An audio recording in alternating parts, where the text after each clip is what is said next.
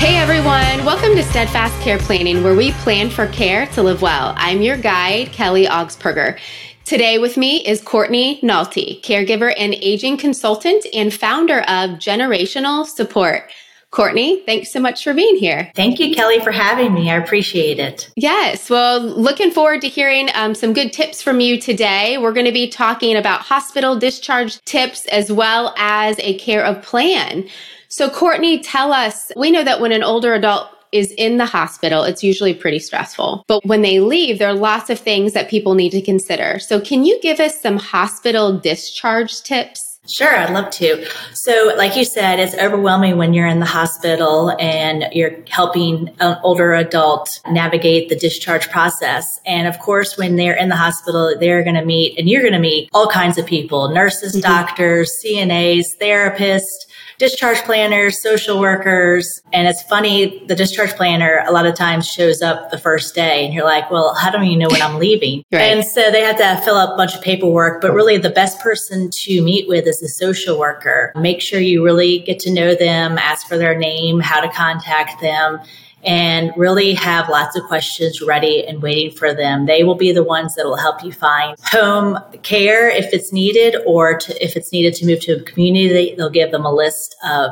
different communities that offer rehab or respite care or skilled nursing if it's necessary. They also can help with medical equipment and all those things. So yes, the social worker is the best person to befriend at the hospital. Gotcha. And what about some even tips for the family? What are some things that they need to consider when a loved one is discharged? So yes, first things first is when they're discharged, where can they go? Can they go home? If they can go home, do they need extra help on a daily basis, whether that's home health or therapy or some other medical assistance, whether it's special equipment or special other types of services, even if they're going home on possibly hospice care. Those things need to be asked. And if they are going to a community, finding out whether it could be just a temporary stay in a community. If a rehabilitation, say for a broken hip, usually you can go for a 30-minute, don't you wish, 30-day respite care to get back on their feet and go back home. Or sometimes it's not that easy and they end up needing some full-time care for the rest of the time. And so asking those questions, what kind of care is needed, is really important to figure those things out. And then also knowing if they are going home, what kind of shape is the house in? Is it safe for them? Are the doors wide enough to move through a wheelchair? Is there a ramp on the front if they have multiple stairs? There are a lot of services that can put up a ramp. Even Home Depot has a special service where they can come over and put up a ramp on your front steps. Do they need a bedside commode put in their bedroom? Do they need all the area rugs rolled up? Those kinds of things need to be thought about when going home as well. Which I would imagine a lot of people don't even think about that pre-hospital. If you're just living your normal life and you've been living in your home for a number of years, you probably take for granted being able to go up and down the stairs, in and out of the doorways pretty easily. But then if an event happens where you do need some care, you've got a medical issue, and now you need a different kind of care than before, then yeah, these are definitely things that are going to need to be considered. I know for myself, and I know we've talked about this before, Courtney, I live in an old historic home, over 150 years old. And so we have some pretty darn narrow doorways. And I don't know if it would be logistically possible to widen some of those doorways, but thinking about those things ahead of time definitely are important. But if you can't ahead of time, what are some things that we need to do right away? What about even things like rugs, like simple fixes like that, right? Like things that people can trip on, moving those. I mean, those are probably some pretty easy fixes. Right. Definitely walking through the house and just thinking of yourself sitting in a wheelchair with a cane or a walker. What kind of things could be trip hazards? If you see on the floor that an old rug, a lot of them curl up on the corners, can you tape that down? Or do you think it's just best to just roll it up and put it away for the time being? Are there cords? A lot of old houses, Kelly, you probably understand just like I do.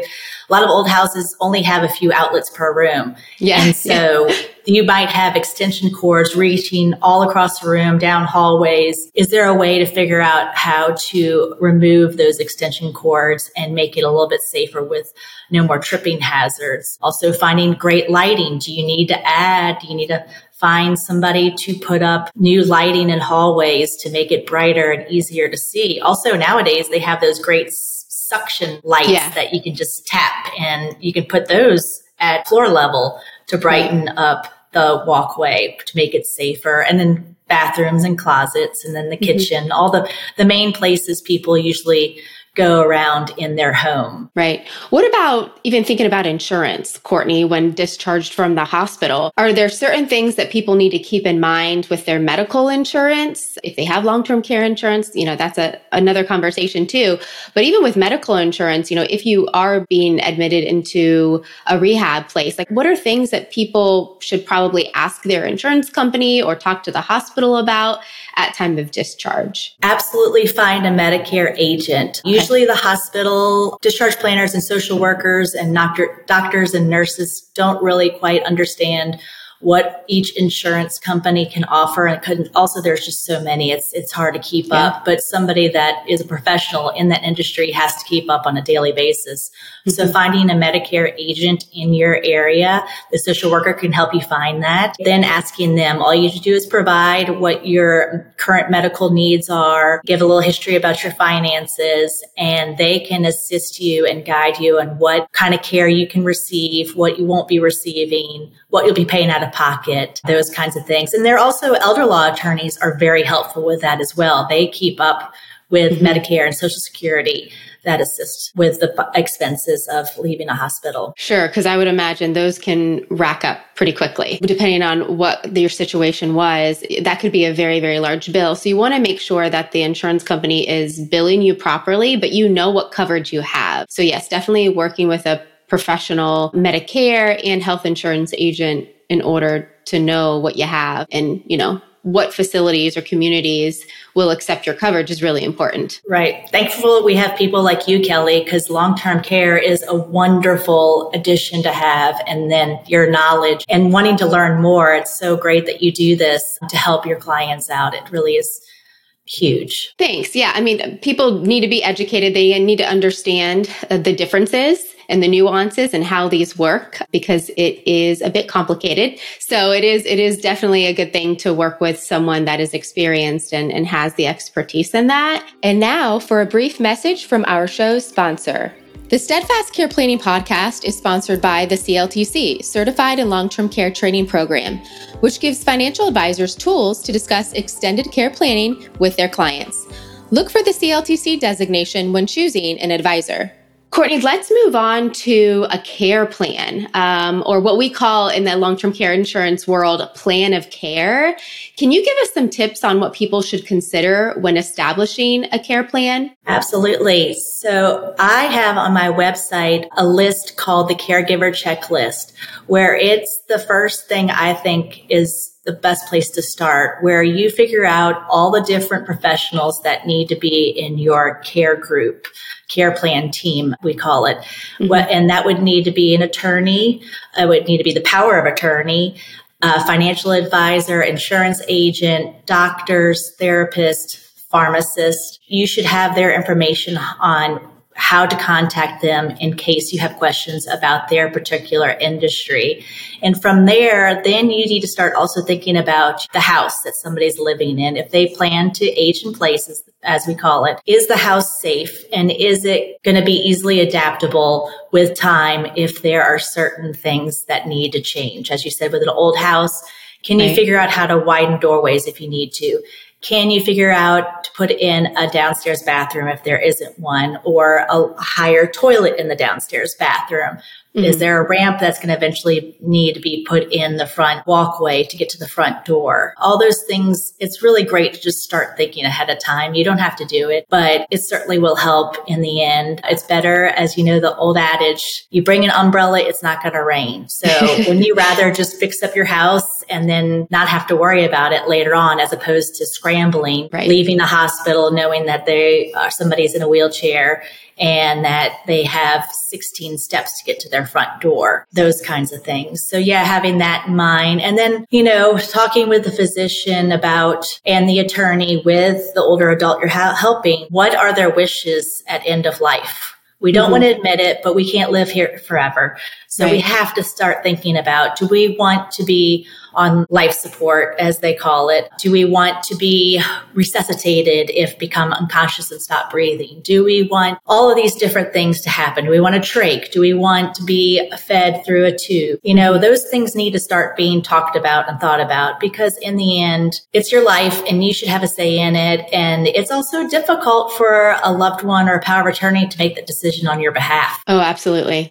So having there's so much when it comes to a care plan to think about. That's right. And I think you nailed it on the most important pieces. It's really, those important people in your life, those professionals. And I love that you even said pharmacist. That's an individual that I wouldn't have thought about before in a care plan, but that would be really important because after all, they are filling your prescriptions. And if you have questions or you have new medications added, and different medications can interact differently with each other. And so you want to make sure you have a good relationship with your pharmacist or pharmacy so that you feel comfortable asking these questions and you're getting the expertise that you need. But having those professionals in your life and they're documented, the contact information, their names, address, phone number, emails, those types of things really important for your family. I mean, at this point, you may not be able to contact them. So let's face it, this is really for your family. This is probably for your spouse, your partner, your adult kids, whoever in your life's, important to you, your loved ones.